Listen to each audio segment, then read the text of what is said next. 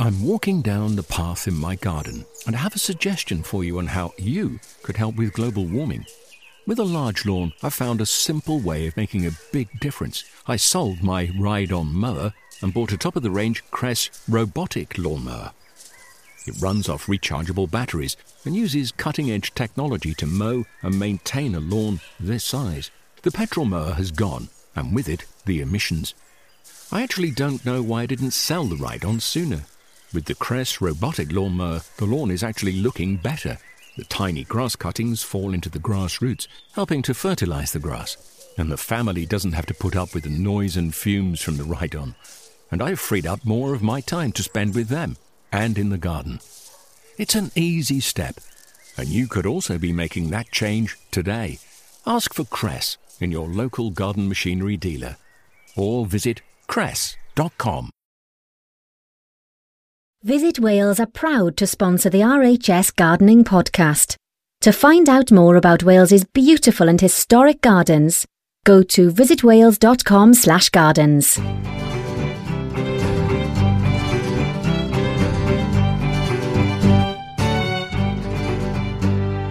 Hello and welcome back to the RHS Gardening Podcast, sponsored by Visit Wales.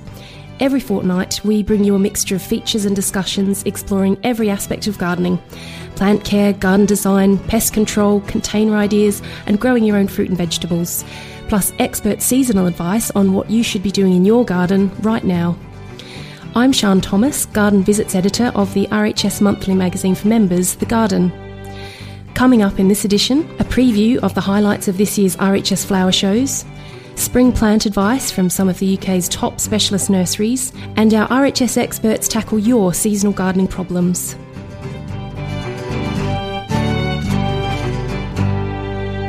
Now, regular listeners know that members of the advisory team join us once a month to answer your gardening questions. The RHS Advisory Service is free for all RHS members, but they also run drop-in advice surgeries at RHS shows, where any show visitor can come and ask their gardening questions. They can also show the team samples or photos of problematic plants, pests or plant diseases they need help with. This week, the advice team was at the Great London Plant Fair. We joined them to hear some of the questions they were tackling. I'm Jenny Bowden and I'm one of the horticultural advisors at RHS Garden Wisley. So we have a question here about moss on the lawn, but this is a little unusual in that Julian Ranby from Billingham, who's asking the question, wants to know how he can encourage it. He's given up the battle with it and has decided that if you can't beat him, join him. So he's wondering how he can encourage it. What you could do is use Roundup on it. Roundup doesn't affect the moss, so that would actually kill any remaining lawn that is left.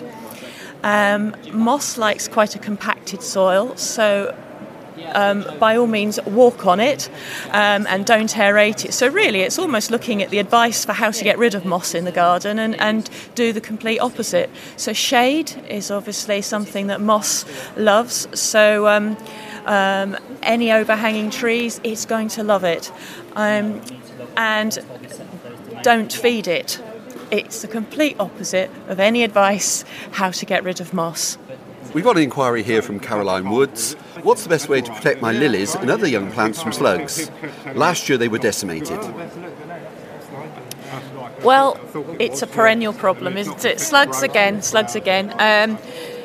The best way to deal with slugs is on a variety of levels. So you can get organic slug pellets these days, which are very effective, and one of the most ecologically sound ways of controlling slugs is to use nematodes, which are watered onto the soil, and they will see off young snails as well as slugs. So that would be a good choice as well. What would you do, Tony? Of course, there is the option of hand-picking them off on a wet evening, but not perhaps very desirable. Another option, obviously people are less keen to use chemicals and so on, but there is now an organic treatment for slugs, a bait based on ferrous phosphate, ferrous obviously being a metal and phosphate a fertiliser. It seems to be pretty effective, and as far as we know, it doesn't seem to have any adverse effect on wildlife, so that's another option. And what about the wool?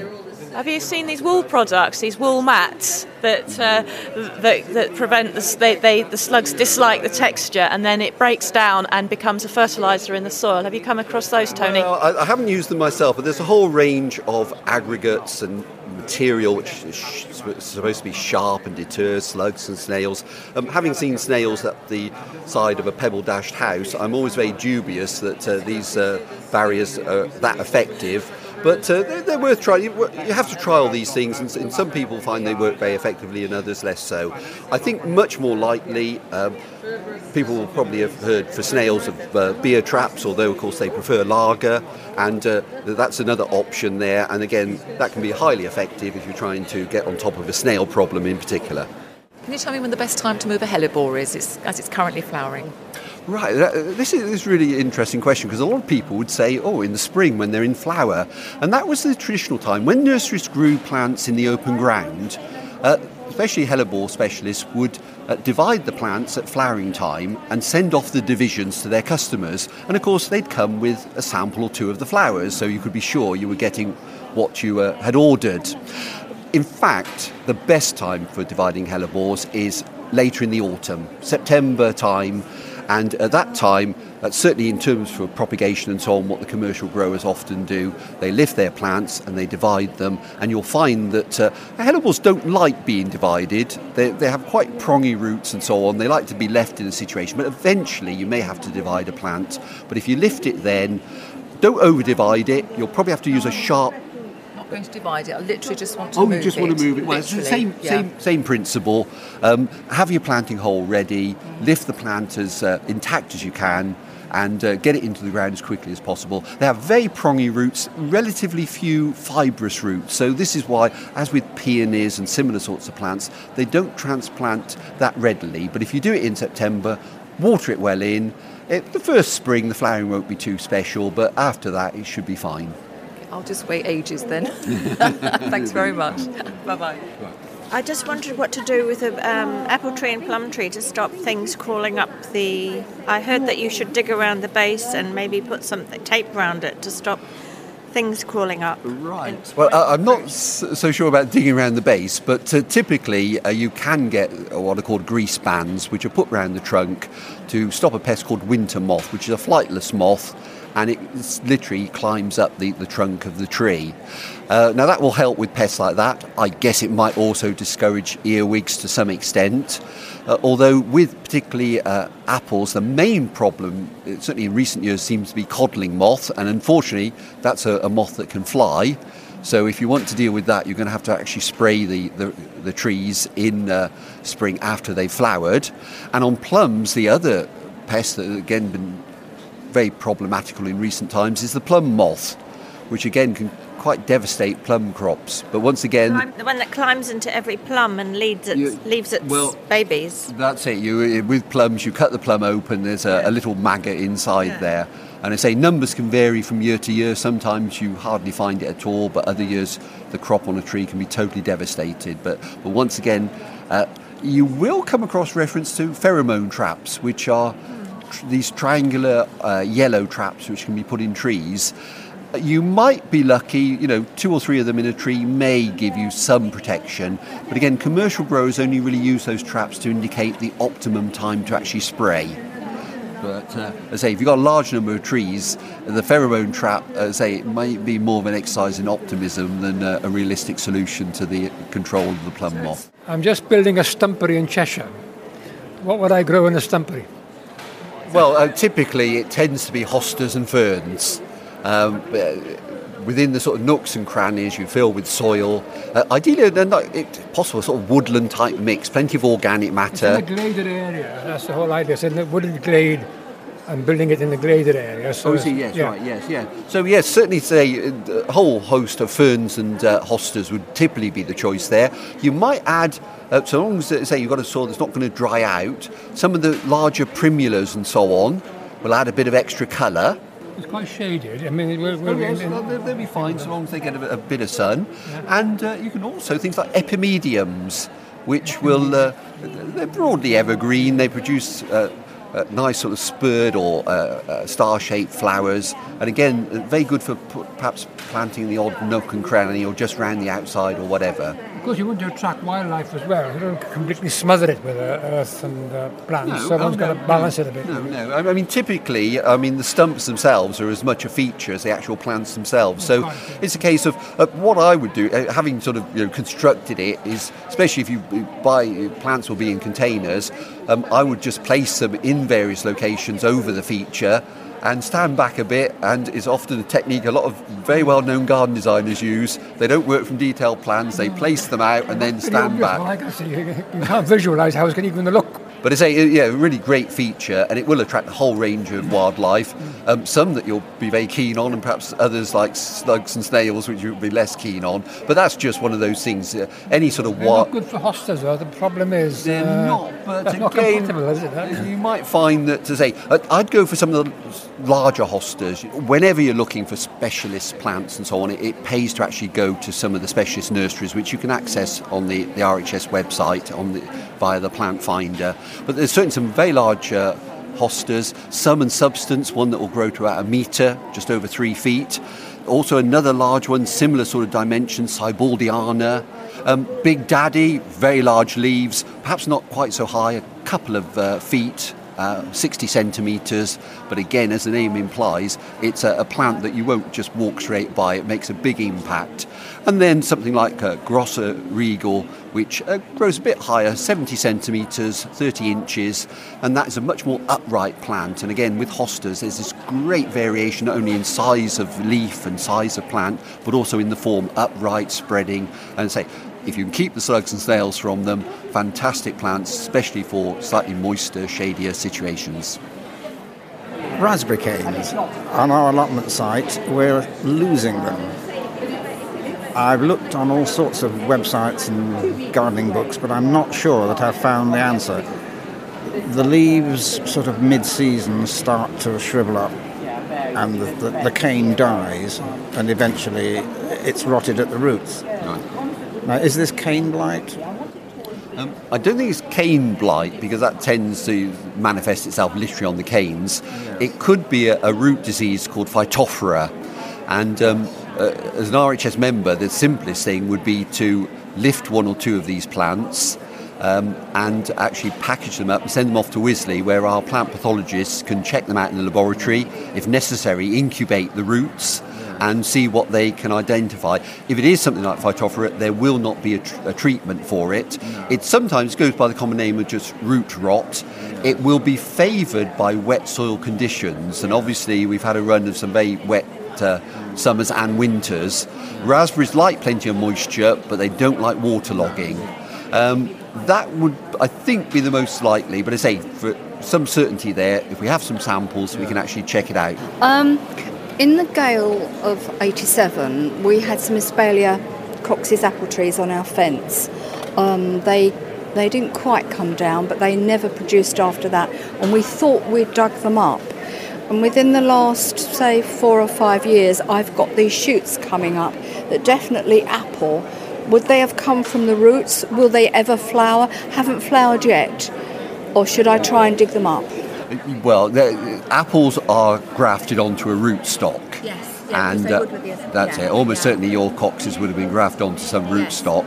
Often they're semi-dwarfing rootstocks to keep the trees a little bit small. But to answer your question, they may flower, but they're not going to, or very unlikely to produce anything in the way of worthwhile fruit. And if it were me, I would actually be killing them. Now, woody weeds can be quite difficult to treat, but there are various formulations of glyphosate, and perhaps one that you might try is a product called Roundup Tree, Stump and Root Killer. Okay, now that's best applied in the autumn. Just follow the instructions on the manufacturer's instructions. It's very effective, but I say just cutting it back or whatever, it'll keep growing back. And even if you just allowed it to grow, it wouldn't necessarily produce a very ornamental plant. Very simple question. In my London flat, I've got a balcony which is south-southwest facing. I'm looking for a plant to go against that wall. Right, and are you looking for a climber? Possibly, yes. Right. Fairly hard. I mean, as I say, it's sheltered from these looking south-southwest. Right. Okay, first of all, as well as the choice of plant being important, so is the pot. You want a good-sized pot, reasonably deep, and ideally, if the balcony is sufficiently robust, you want to use a John Innes No. 3 potting compost. If there was a question about the strength of the balcony, you could mix multi-purpose into that. Now, for choice of climber, sunny wall, lots, but what I would go for would be perhaps one of the jasmines, which will flower from midsummer all the way through into autumn. What's in the garden this month? The jasmine they've advertised. Did you see that one? Oh, yes, Jasminum mesnii, which is it's a yellow-flowered jasmine. It's not perhaps the hardiest of jasmine, but on a sheltered balcony like we're talking about here, if you're taken by that plant, then yes, it is a choice plant and certainly very good. But again, what I'm going to do is I'm going to print something off the RHS website which will profile on jasmines, because there's quite a selection of them. And you will find that a good garden centre will have them. There's also a closely related plant, Trachylospermum jasminoides, which we were discussing with another member a few minutes ago. And again, that's again evergreen, and it's just like jasmine, produces scented flowers. Evergreen, of course. And then the jasmine will flower for how long? It will be months, from midsummer all the way through. Midsummer. Yes, typically. Some are more vigorous than others, I guess. Are they? Some are more... They are, yes. But on that size wall there, I would just basically put in a bit of trellis behind, filling the full height of the wall, and then tie the growth in, ideally not straight up, sort of fan it out, let it fill that trellis right to the top, and then the simplest thing is you just clip round the edges, and if too much growth coming out, you can tuck it into the trellis. But if there's too much, then just trim it back a little bit. But that's all you need to do. It doesn't suffer by virtue of trimming, does it? No, you do that probably late winter would be ideal. But it will be, I say, they will vary in vigour. But most jasmines, if they like the situation, will do very well. And something we've forgotten about, of course, that compost in the container, it's good for a few weeks or months. But really, I'd add to that some controlled release fertiliser granules each year. You can get them from garden centres or DIY superstores. They won't be one for jasmine, but there'll be one for trees and climbers.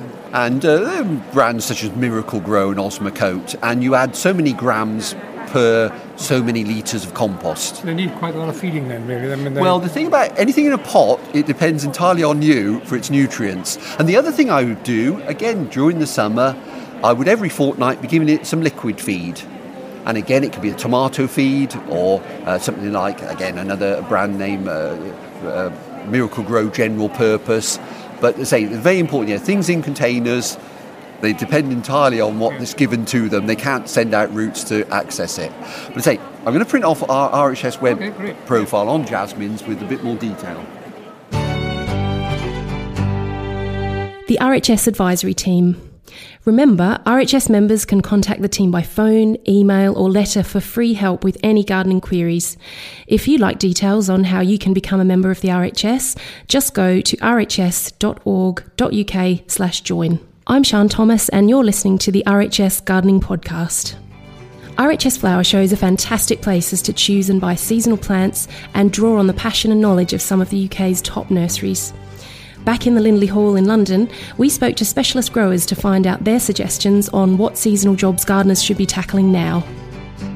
My name's Martin Flint. I'm from a company called Chrysanthemums Direct, and we're based in Knutsford in Cheshire. As far as chrysanthemums are concerned, at this time of year, people would be taking cuttings from the stalls that they've overwintered from last year's plants.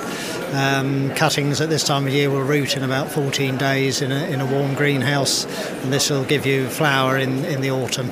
The cutting you take as a soft cutting, 2 or 3 inches long, dipped in a little bit of hormone rooting powder, then kept in a reasonably warm environment with maybe a plastic bag over the top of the pot or in a propagator.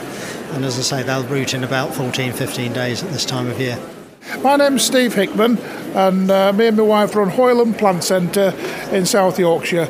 We specialise in Agapanthus and Tulbagia. and we exhibit on most of the flower shows up and down the country.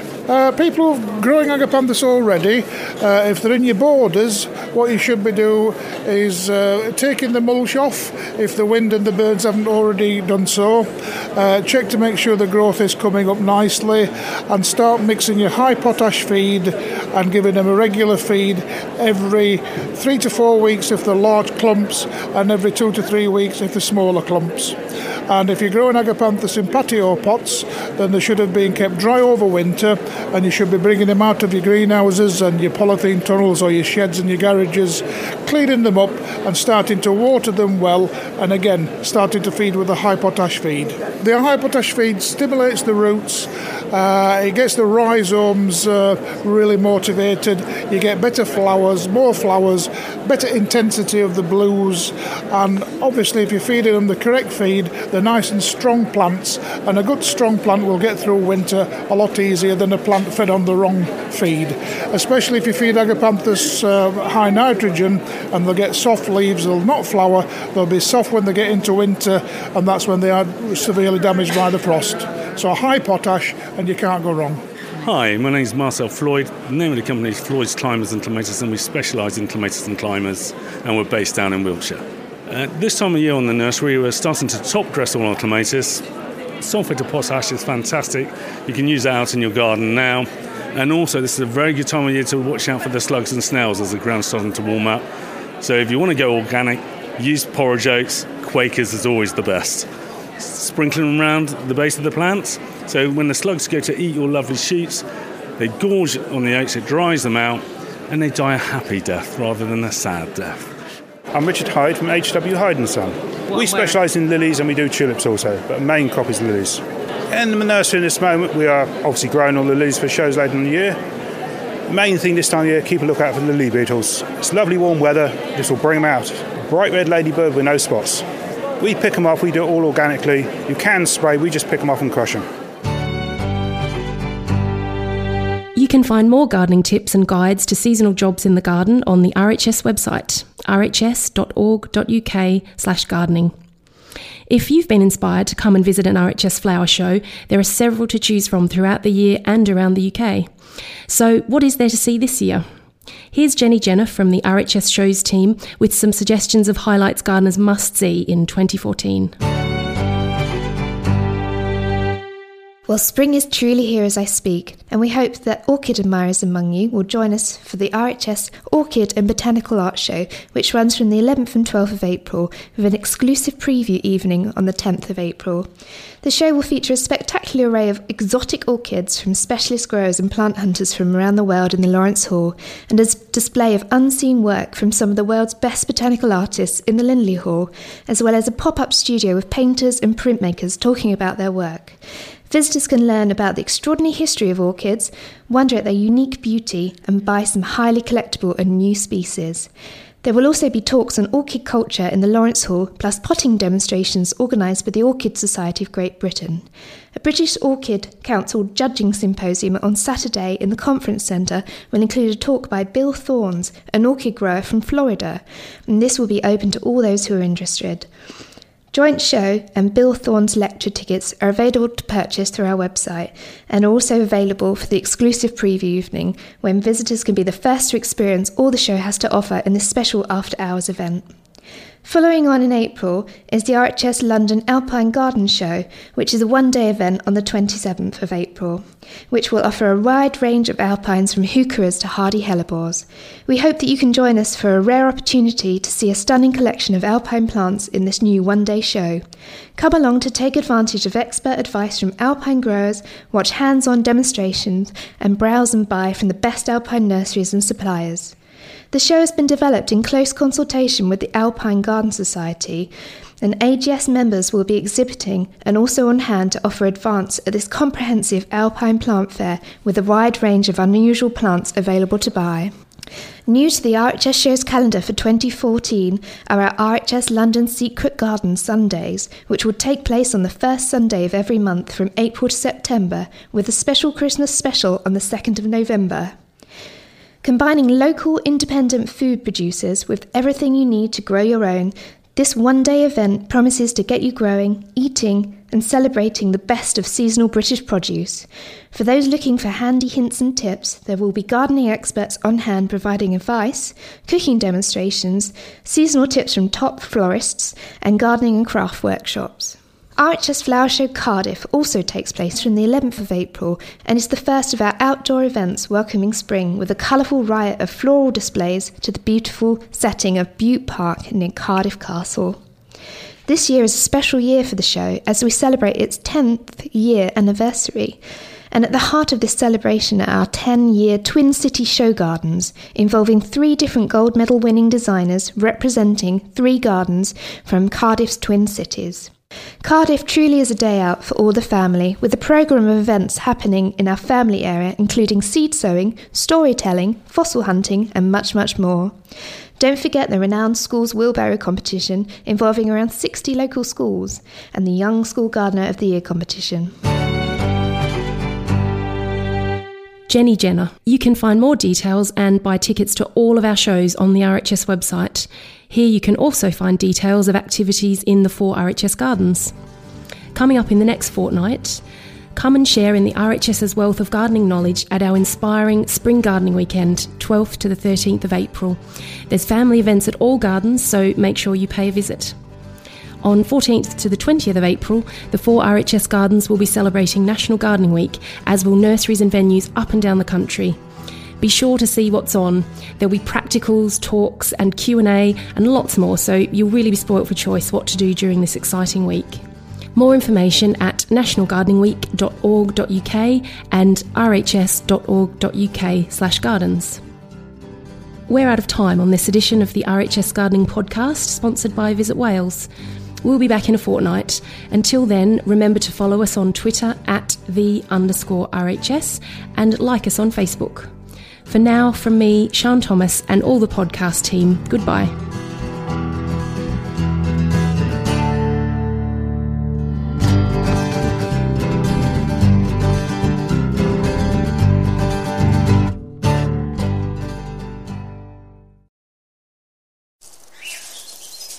I'm walking down the path in my garden and I have a suggestion for you on how you could help with global warming.